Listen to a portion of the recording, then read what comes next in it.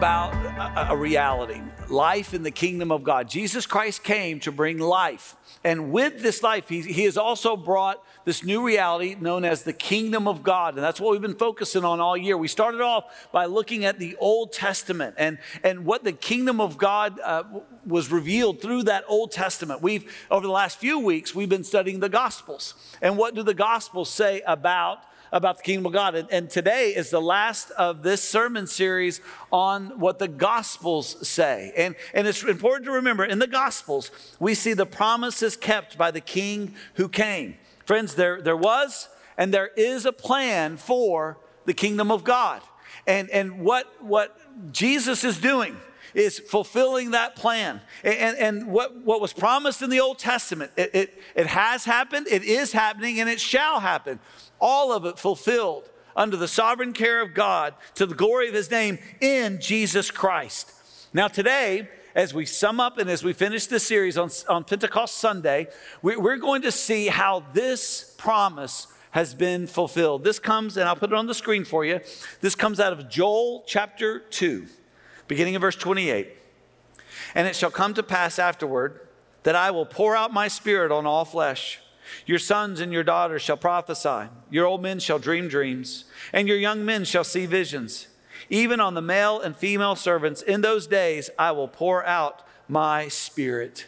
Now that promise was kept on this Sunday, 50 days after the resurrection of Jesus Christ from the dead. This is Pentecost Sunday. You can read about the actual event in Acts chapter 2, and I want to challenge you to do that today, to take time and just go back and read the entire chapter, Acts chapter 2. Now, I love the Storybook Bible, the Jesus Storybook Bible. I highly recommend it, not only to children, but to adults. I love it as well, and they knew that. The publishers realized that, so years ago, they actually created a picture-free Jesus Storybook Bible, so those of us who like the illustration and story to be told by Sally Lloyd-Jones can enjoy it without looking like we don't know what we're doing. But I like the pictures. And so I love these pictures, and I love the way she describes Acts chapter 2. Let me read this for you.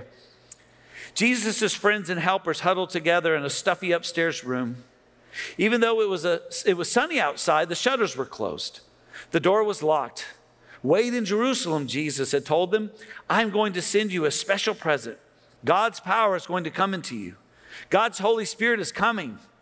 So here they were, waiting. Actually, mostly what they were doing was just being scared and hiding. You can't blame them. Their best friend had left.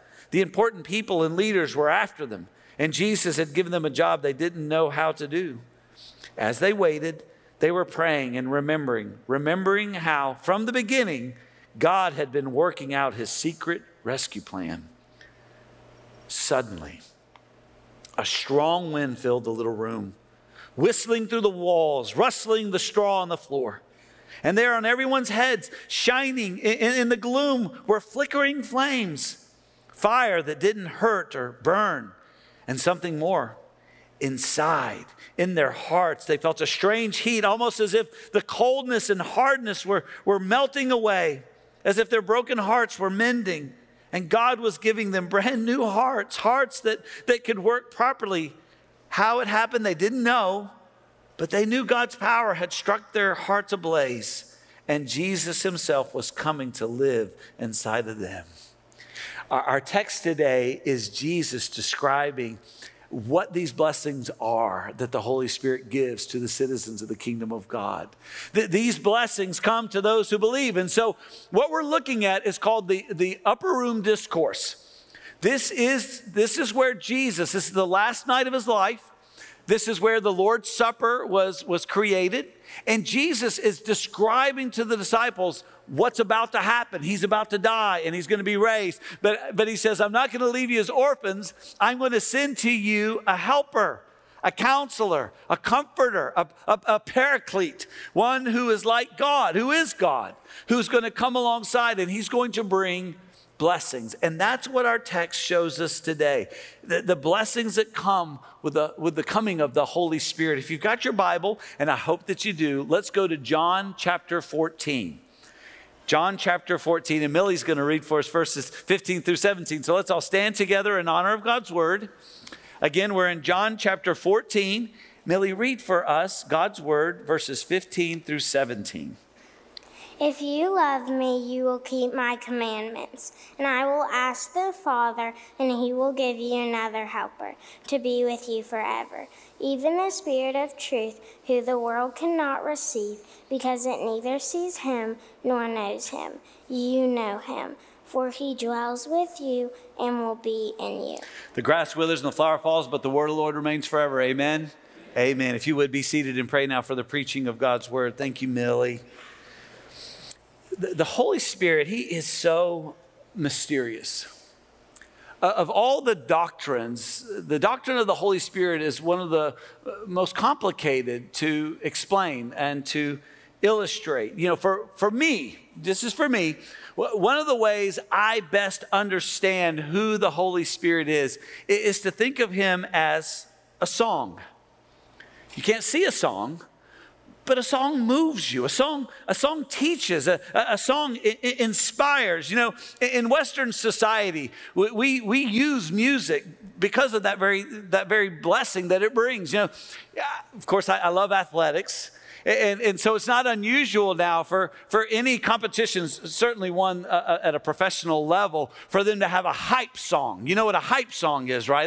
That's a song, you know, that gets everybody excited. And if you'll notice, a lot of athletes now, they'll have their headphones on or in, and what they're listening to, I can assure you, is not a sermon preached by Pastor Jason at livinghope.com. I can assure you, because that'll help you go to sleep. But what it will do, what the hype song will do, is it gets you fired up. You know, and we use music in different ways because of the way it moves us. My daughter was married just a few weeks ago, and the song that I walked her down the aisle to was "Great Is Thy Faithfulness." And it's a beautiful hymn filled with wonderful theology. And it's meaningful to us because since she was first born, every night I would rock her to sleep and I would sing "Great is Thy Faithfulness" to her. And so we went down that aisle, and it moved our hearts, and it inspired belief and reminded us what is true. And in Western culture, we also use it, and I think especially in movies. It's amazing how so much of the music we love now is associated maybe with a movie. Bless you. And so, you know, there are certain songs, especially in scary movies, how the whole environment changes. You know, if you were born before the year 2000, I bet you know this song.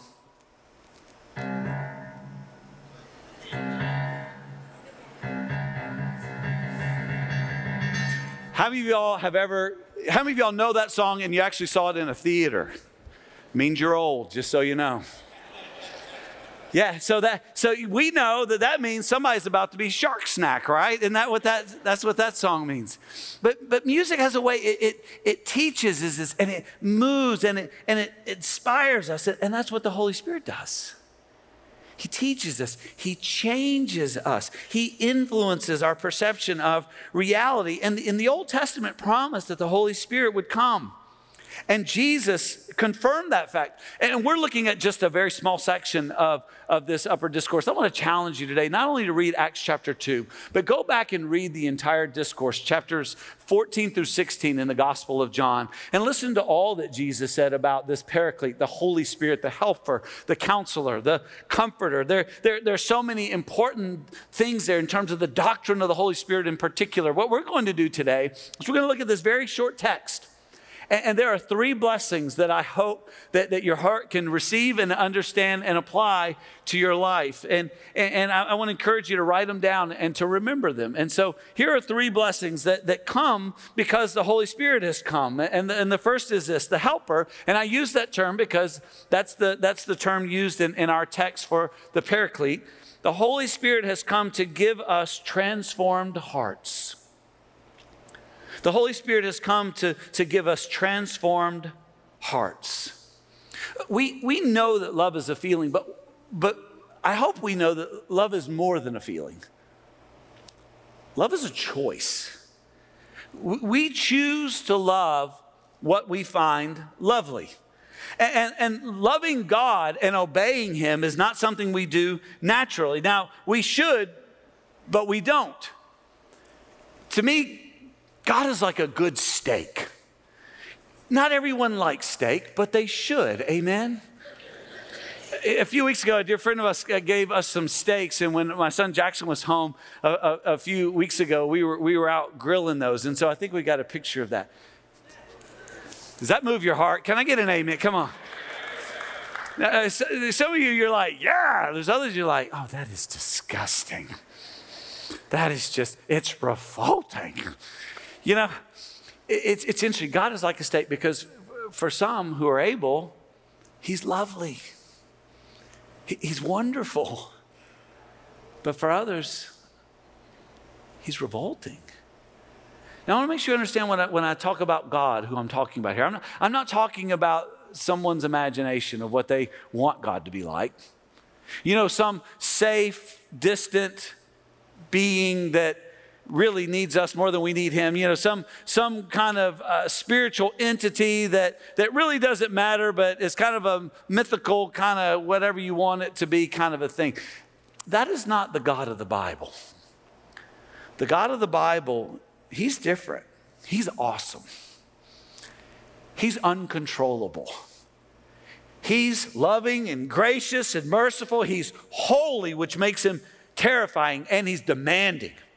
He demands devotion and love that leads to obedience. He is the only true God, and he gives grace and mercy to those who repent and believe the gospel, but he will bring judgment to all those who love God and are able to ascertain the truth of who he is. They love him. Others who see God for who he really is, but do not love him, are often revolted by him. The fact of the reality is this, that by nature we don't love God. See, as human beings, we're born with a sin nature. And that sin nature wants to be God. What we want is we want to be in control. We want what we want, and we want everything to work around the way we want it to be. But God in his grace, he's come to give us new life. But without that life in our natural selves, we are what is described here in 2 Timothy chapter 3, beginning in verse 2. Lovers of self, lovers of money, proud, arrogant, abusive, disobedient to their parents, ungrateful, unholy, heartless, unappeasable, slanderous, without self-control, brutal, not loving good, treacherous, reckless, swollen with conceit, lovers of pleasure rather than lovers of God. And that is what we are by nature. If you leave your child to itself without any discipline, this is exactly what your child will naturally tend toward. This is our natural inclination because of our sin nature. And the only way we can ever come to truly love God is to have a transformed heart, actually to get a new heart, which is exactly what the Bible promised. In Ezekiel, the prophet Ezekiel, chapter 36, verse 26, God said, I will give you a new heart, and a new spirit I will put within you. And I will remove the heart of stone from your flesh and give you a heart of flesh. And I will put my spirit within you and cause you to walk in my statutes and be careful to obey my rules.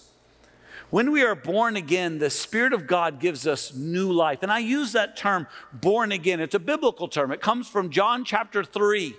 That term is one that Jesus used to describe the reality of salvation to Nicodemus that night. And I would encourage you to go back and read John chapter 3 and to understand the work of the Holy Spirit and why he matters and what is required.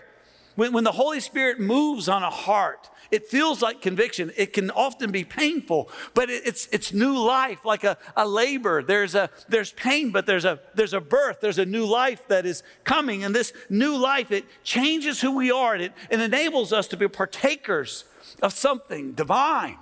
It says in 2 Peter chapter 1, beginning in verse 3, his divine power has granted to us all things that pertain to life and godliness, through the knowledge of him who called us to his own glory and excellence, by which he has granted to us his precious and very great promises, so that through them, and I underline this in my scripture, so that through them you may become partakers of the divine nature. Think about that. Partakers of the divine nature. Something that was not natural to you becomes a part of you, but a partaker of a divine nature, of a divine reality, of a new life, having escaped from the corruption that is in the world because of sinful desire. This divine nature is holy. This divine nature is living. This divine nature is God, is the Holy Spirit of God alive in us, allowing us to do what is taught here in Ephesians 4, beginning in verse 22.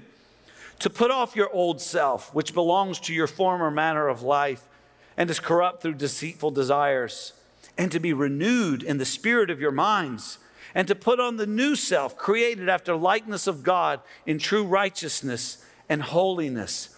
We put off that old self. We put off that old life, that old dead life, dead to God in a revolting sense against God, hating the demands of this God, not wanting to have to obey, not wanting God's authority in our life, not wanting this holiness, wanting to feel and to have this power and pleasure, popularity, possessions. But when new life comes, we repent and believe the gospel. We have a new reality, this divine reality, and love. A love that is divine. A love that is not natural. A love for God that changes the way we live. Friends, if your love for God does not change the way you live, it is not truly a love for God. At least not the God of the Bible. It says in 1 John chapter 5, verse 3, for this is the love of God, that we keep his commandments. And his commandments, they are not burdensome. See, for those of us who believe who Jesus is, we love him. And because we love him, we obey him. We obey him because we love him. The way we communicate our love to God is we say, God, I trust you. And because I trust you and I love you, I'm going to obey you. I'm not going to lie. I'm not going to trust myself to be deceitful. I'm not going to trust and concern myself with creating a facade or some false reality. No. I'm going to walk in the truth. I'm going to say what's true. And I'm going to choose to love you. I'm going to choose to obey you no matter what it costs me, because I know, God, that you are good. And because I love you, I will obey you.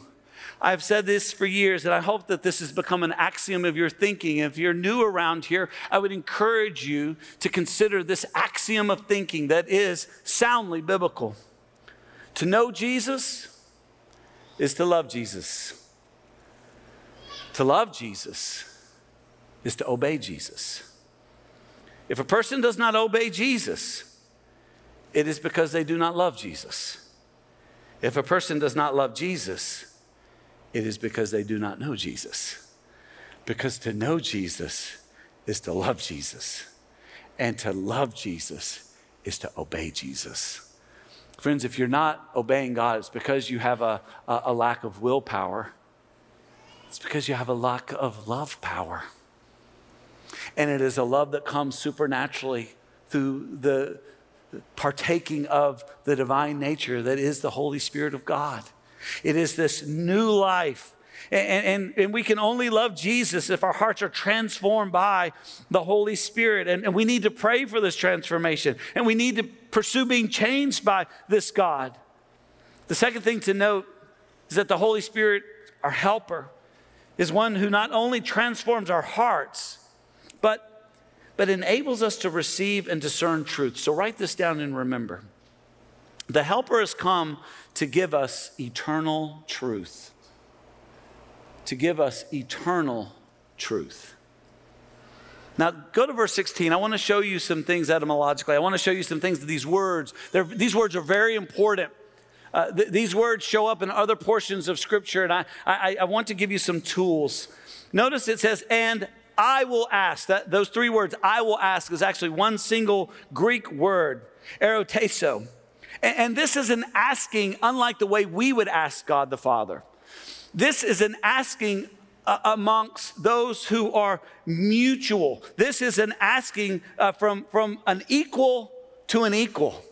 So when we pray, we are praying to the Almighty. When Jesus prays this, he's praying as the Almighty to the Almighty. The Trinity is a mystery, but there are three persons, Father, Son, Holy Spirit. And so here the Son, incarnate in flesh, God, is praying to the Father who's in heaven. And this prayer, unlike ours, it's not a request from a lesser to a greater, but to the greaters, amongst the greaters. And so it's a proclamation of reality. It is a statement of promise. But then notice, and I will ask the Father, and he will give you, and this word could be easily missed, but I want to point it out to you. You see the word there, another? It's a very important word. This another, it's the Greek word alon. This another means other or another of the same kind. Jesus is God.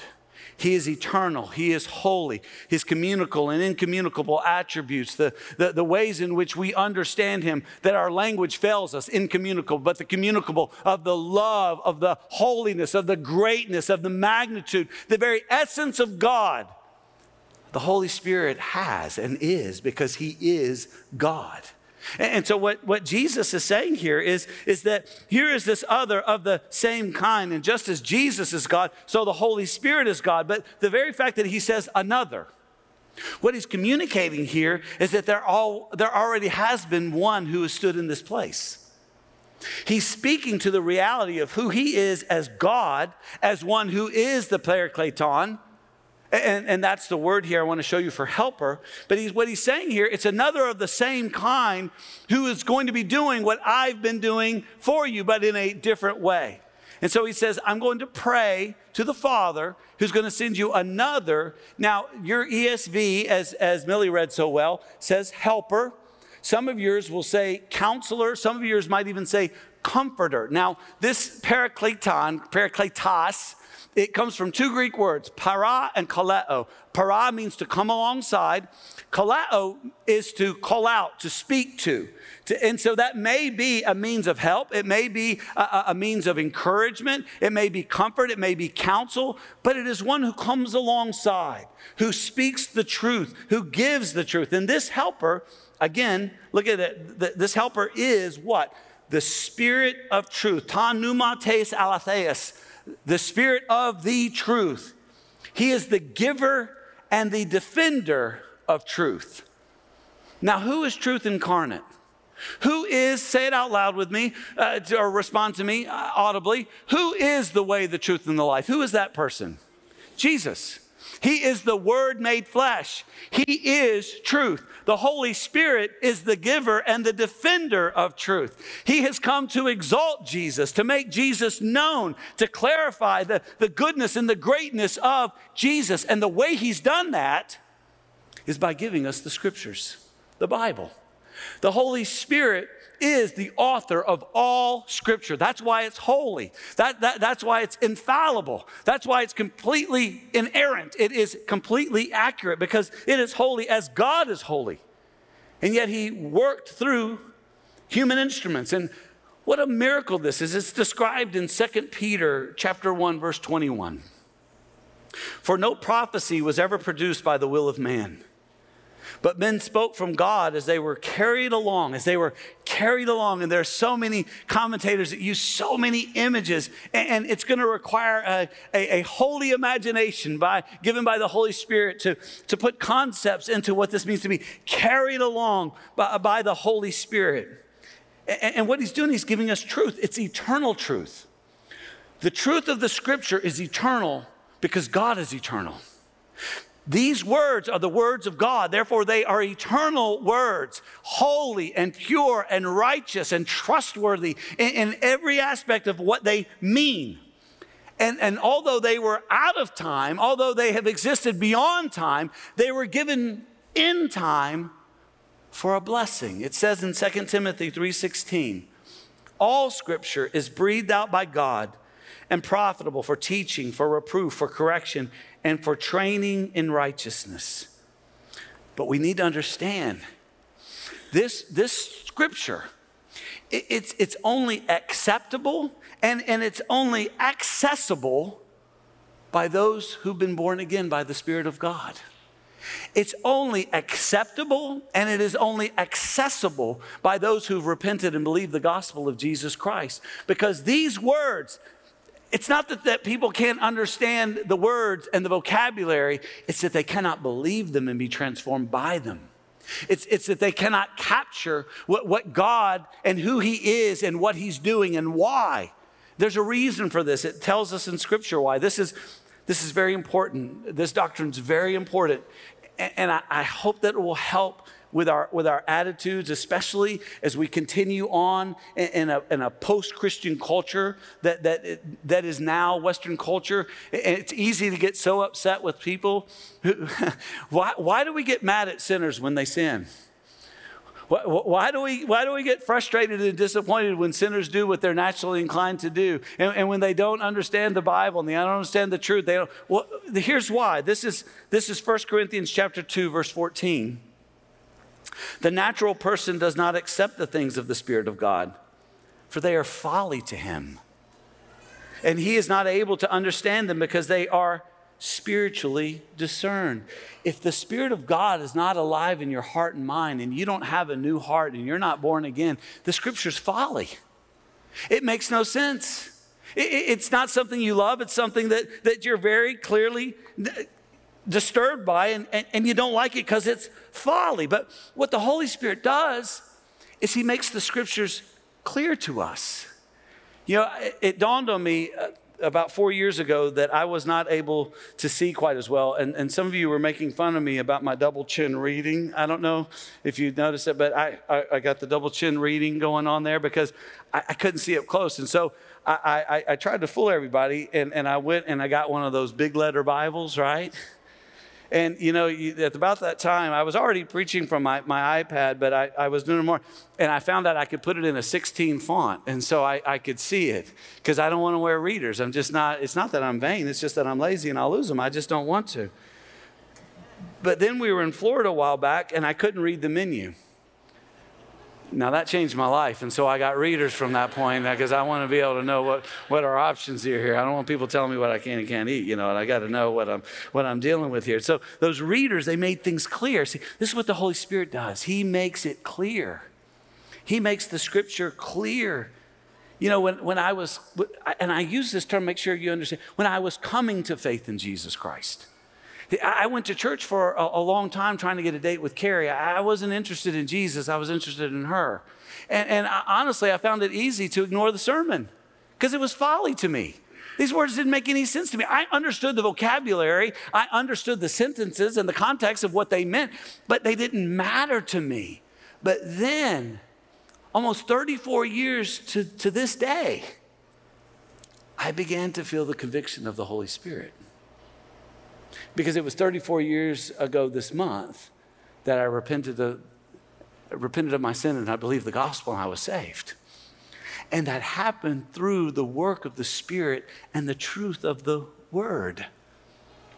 You know, next week we're going to begin studying the Beatitudes. And the Beatitudes are the very beginning of the Sermon on the Mount. I want to challenge you this week sometime to go and read the Beatitudes. And if you've got time and you're so inclined, read the entirety of the Sermon on the Mount. This is the beginning. It's the introduction to the Sermon on the Mount. And there are some who say, oh, the Sermon on the Mount is so beautiful. I love hearing about this college class where there was an English class and they were studying literature, and the teacher assigned them to read the Sermon on the Mount and to provide a response paper. And as they were having verbal discussions, everyone was talking, oh, it's so beautiful, it's so elegant. And it shocked them when one of the young men presented his paper and said, this is not beautiful, it's terrifying. Are you guys reading what I'm reading? And here's what he said. He said, it's terrifying because if this is true and this is what God demands, nobody in this room can do it. It is terrifying what God demands of us. And this person, I don't know what happened to them, came to the understanding of what the Bible is. What is the Bible? What are the Scriptures? This is Hebrews chapter 4, beginning in verse 12. The metaphors are helpful. For the Word of God is living and active. This is not dead print. It's alive. It's active. It's working. Sharper than any two-edged sword. It will cut you. And what will it do? It will piercing to the division of soul and spirit, of joints and of marrow, and discerning the thoughts and intentions of the heart.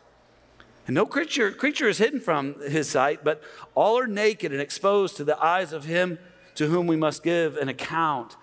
Now, as citizens of the kingdom of God, we love the word of God, even though it cuts us every day that we read it. Even though it digs down into our heart and it finds those sick places that still need to be dealt with the gospel. But for those who see it as folly, that pain is awful.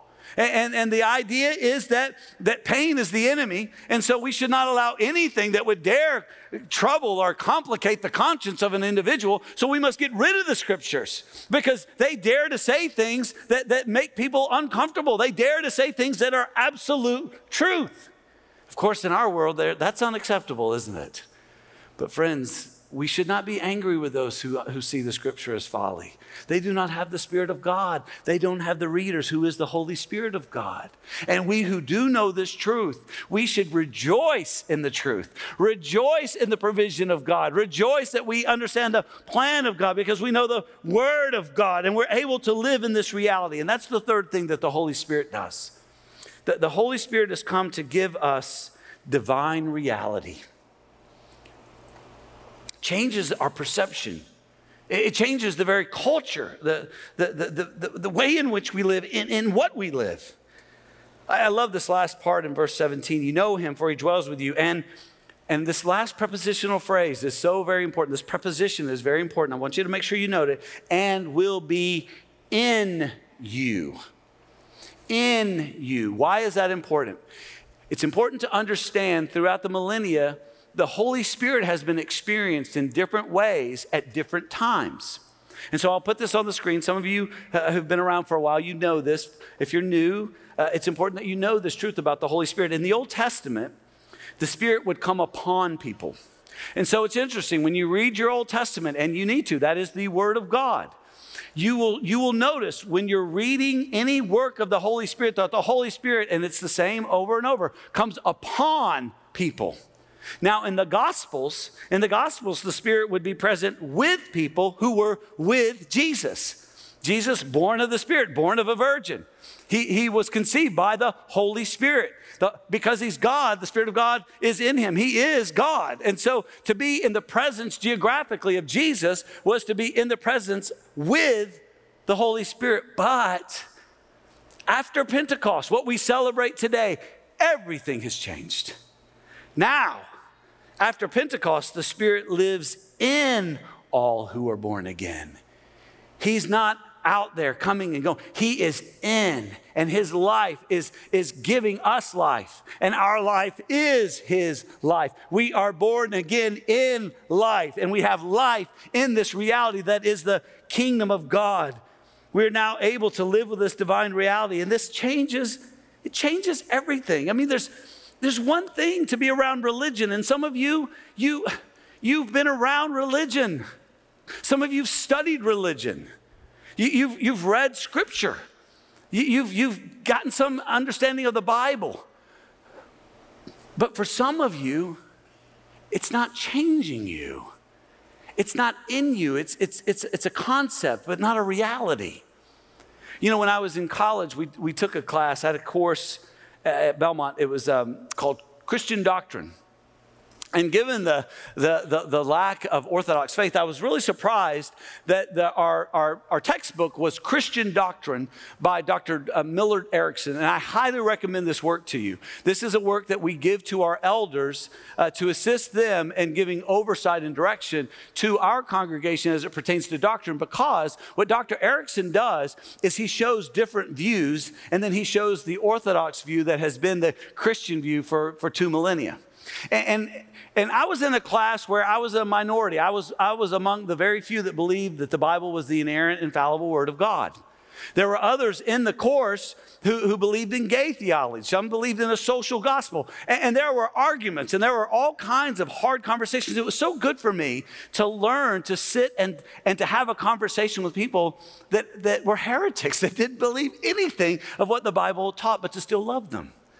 Now, it was interesting to have those conversations. And honestly, as the semester was going on, I noticed that things were getting a little heated. I noticed there were people that were standing up. People were crying. People were hollering because they were saying, you know, what you're saying is, it's not just a truth, it's my identity. And for you not to say that is a rejection not only of the thought, but the very activity of who I am. And it was getting, whoa. But then something happened. It was fascinating.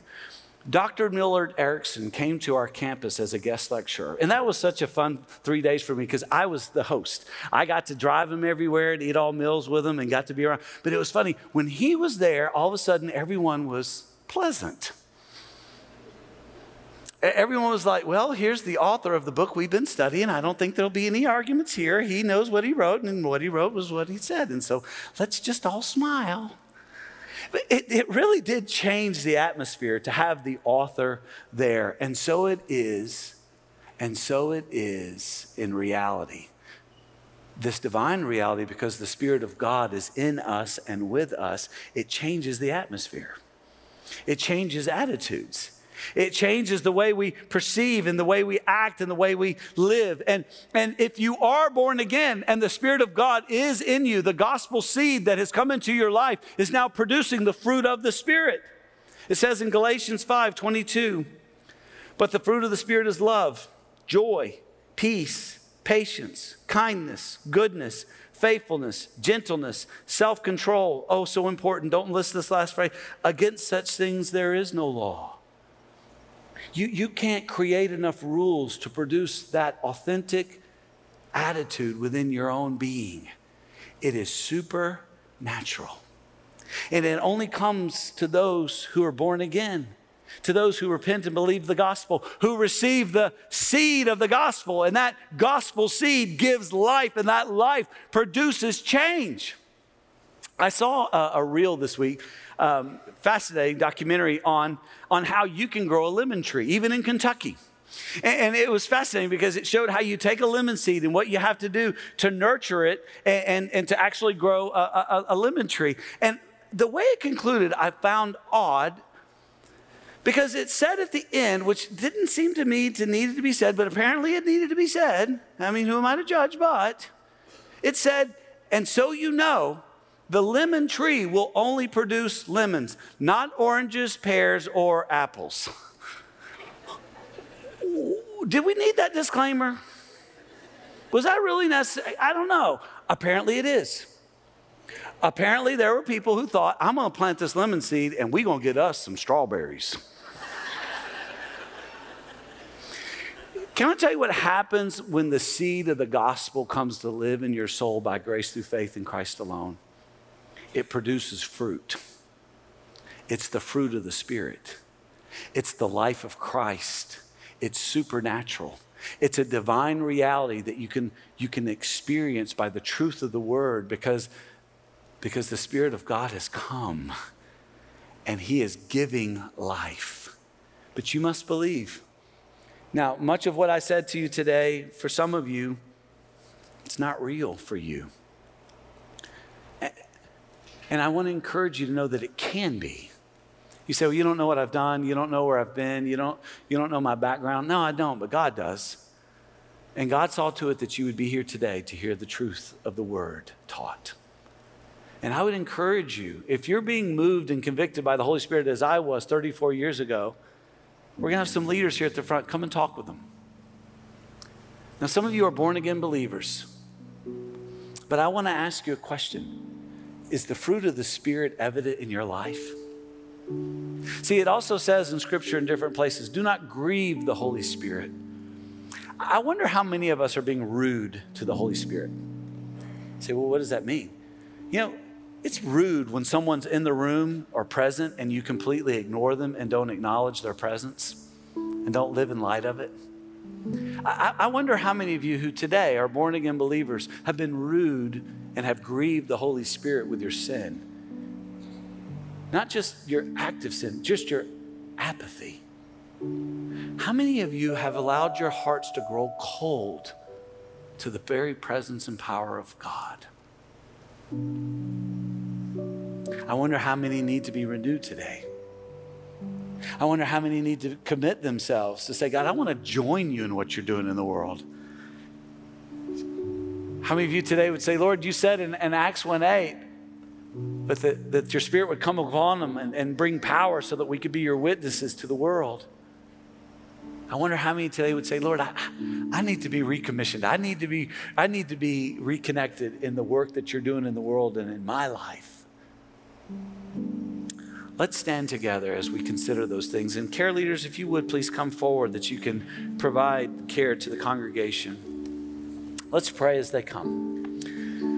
Father God, we are so grateful for your sovereign power and will, and that you promised the Holy Spirit would come. And Holy Spirit, we celebrate you today, the day that you came, some 50 days after the resurrection of our Lord. And we thank you, Lord Jesus, that you have lived a holy life, that you died in our place. You've been raised and now have conquered death. And all who repent and believe, trust in you, will be saved. Holy Spirit, that can't happen apart from your work. So please bring some who are currently dead to life. Those who see the word of God as folly, that they may clearly understand and be bothered and believe. Father, I pray for your children, your citizens of your kingdom, that you would move in our hearts. And Lord God, if we've dishonored you, Holy Spirit, if we've grieved you, forgive us. If you would, right there where you are, if you need to repent of that, do that right now. If you've grieved the Spirit with sin or apathy or indifference toward him, being rude to him, repent. Renew your commitment to walk with him, to join him in the work he's doing in the world. Oh, Father, we've looked at 3 blessings from your word today.